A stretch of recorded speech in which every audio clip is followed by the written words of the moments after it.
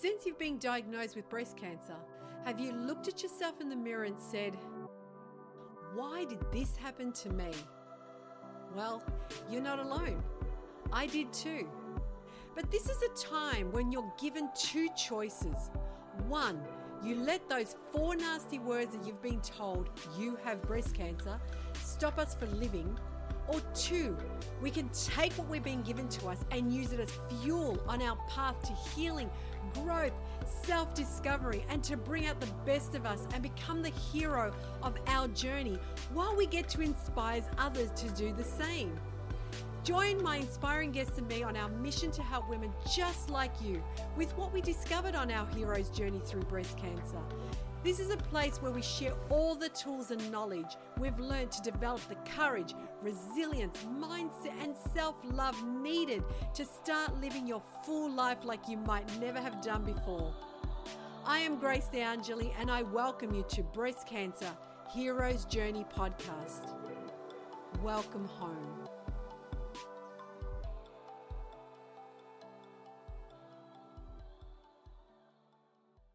So do you do anything else? Do you like meditate? Do you Yes, yoga? yes.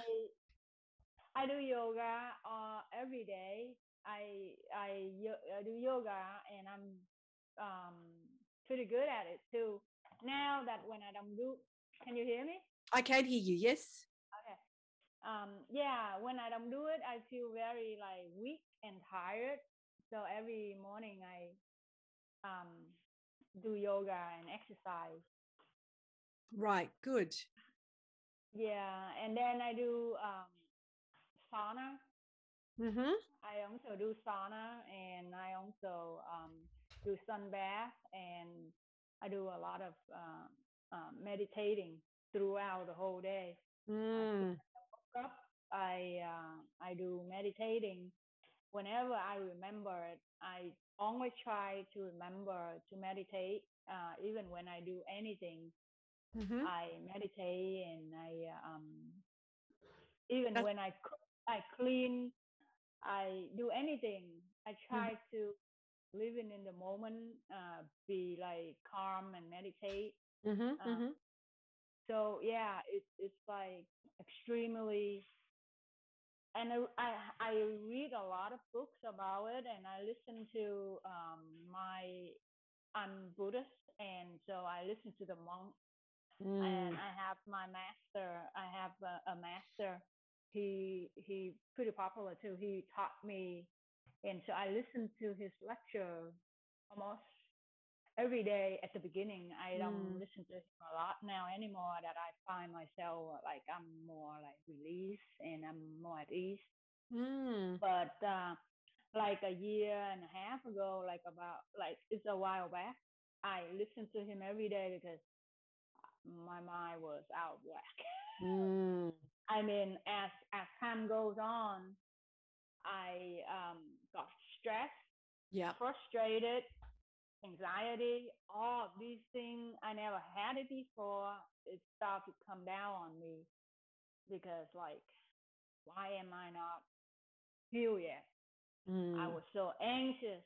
I said, I've been eating so good. I mean, why is this not working? And so the stress and anxiety and I had to quit my job. I mean, not quit. I have to take a family leave,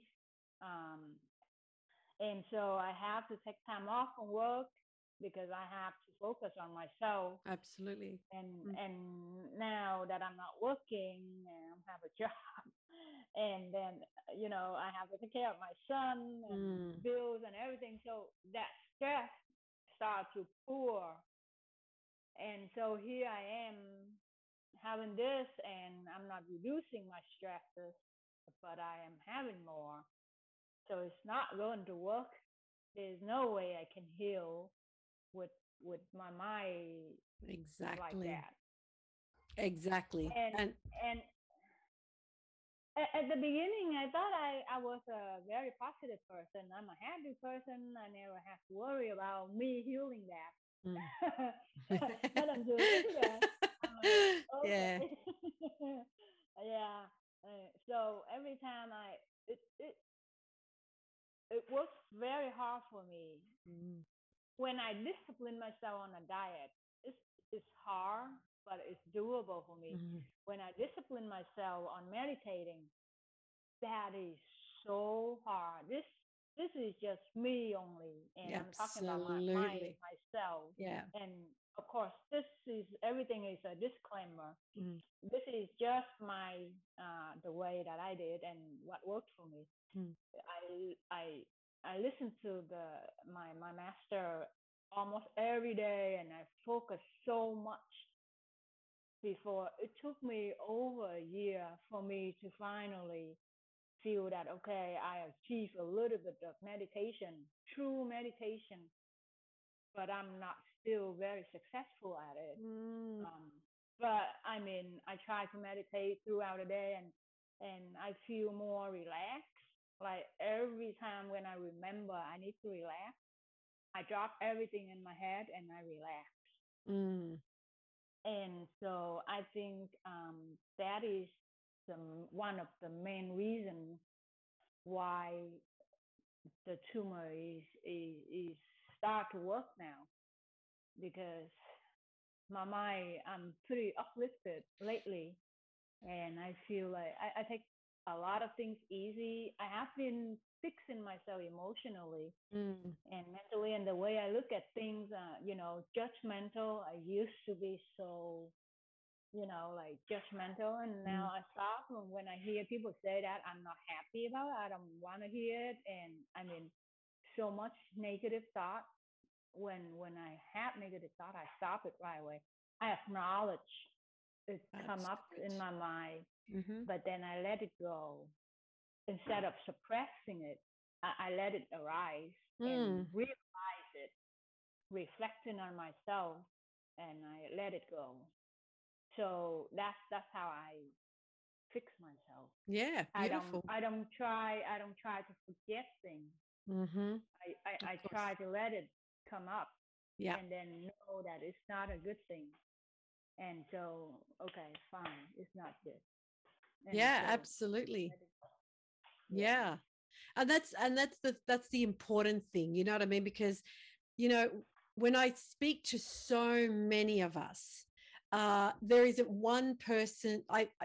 It's quite funny actually, because I start off with speaking to different women, and they're, oh, I'm a I achieve everything, I'm happy, I'm lucky go lucky, I'm healthy, I'm this, and I'm sitting there waiting, waiting, I because it's all here. And then when it gets to about here, oh, but then I went through this, I went through that, I went through that. And I'm like, there it is. Because I believe, unless you are, and now not even everyone is Zen, right? Unless someone lives in Zen 24/7, then not even the Zen masters live in Zen 24/7. You are going to hold on to some sort of an emotion, because as human beings, that's what we've created with. We're created with feelings and emotions, and we were told, don't be like this, don't talk like that, don't answer back, don't say this, da da da da da. So we suppress a lot of ourselves. But what we do is, from this point up, we're Zen, we're happy, we're go getters, we're achievers, we're loving people, we're this, because we forget about this part here. Then what happens is the body goes, oh, I've got so much of this stuff. I need to throw it somewhere. But also, breast cancer represents a lot of things to do with feminine femininity, you know what I mean? Like lot of nuns, okay, a lot of nuns get breast cancer. Now, a lot of nuns also don't have sex, a lot of nuns also don't have children. Now, I thought, well, I didn't have any kids, so I must have gotten breast cancer.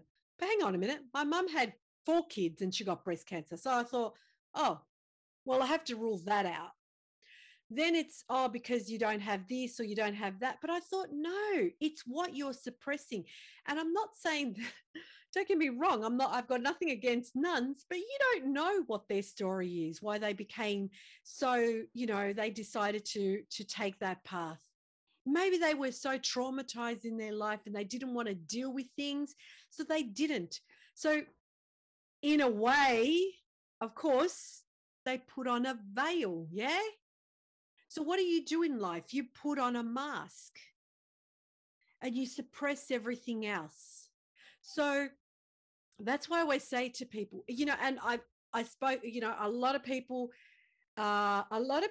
get divorced. A lot of people separate. A lot of people lose, let go of their jobs, because what happens in that moment, we've suppressed it for so long. It's like saying, you know what, I've got nothing to lose and I've got everything to gain. So what you do is you go, I don't need that.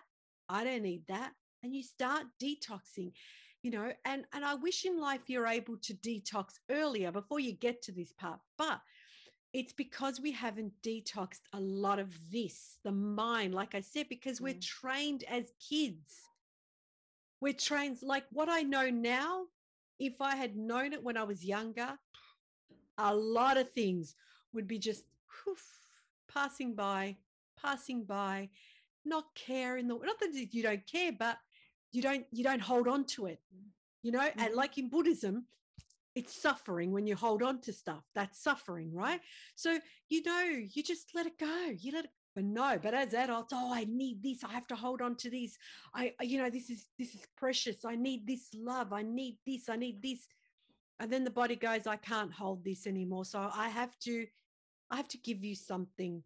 And it's quite funny because everyone I have spoken to, the common denominator that everyone, including myself, was I so need to change the way I was thinking. I so needed to change the way I was feeling and thinking, because my mind, and I thought, isn't it crazy? And I'm talking about women with all types of stages, all types of breast cancer. It comes down to that. And I just think, wow. So when you tell me, it's the mindset. Everywhere I've written, every woman I've mindset. It's the mindset. It's her mind. It was her mindset. You know what I mean? I've written it all in this book, and it's like, how crazy. But you know what I mean? But the moment we realize that's when we have to start looking at everything. Thank you so much for joining me. I know you could have chosen any other show to spend your time with today, and I'm really grateful and humble that you've chosen me instead. And I hope I've been able to serve you in any way. I hope this will become your go-to place to help you heal, feel supported, and discover yourself along your hero's journey. And if this episode helped you today, please subscribe and share it with someone you know that would benefit from this. As I've learned about my hero's journey through breast cancer, nothing we receive is for us to keep, but to be shared. And I hope I can serve you further by sharing some of the tools I've learned along the way. And it's hard for me to share it all in one simple episode. So if you go to www.theangelsofgrace.me/resources right now, you can find a collection of tools that might be exactly what you need to take you on your hero's journey. And given that I don't know if you're listening to this podcast at the start, the middle, or the end of the day, I want to wish you an amazing morning, an amazing afternoon, or an amazing evening. I am Grace De Angeli, and you listen to the Breast Cancer Hero's Journey podcast. Thanks again for being here. Much love and light.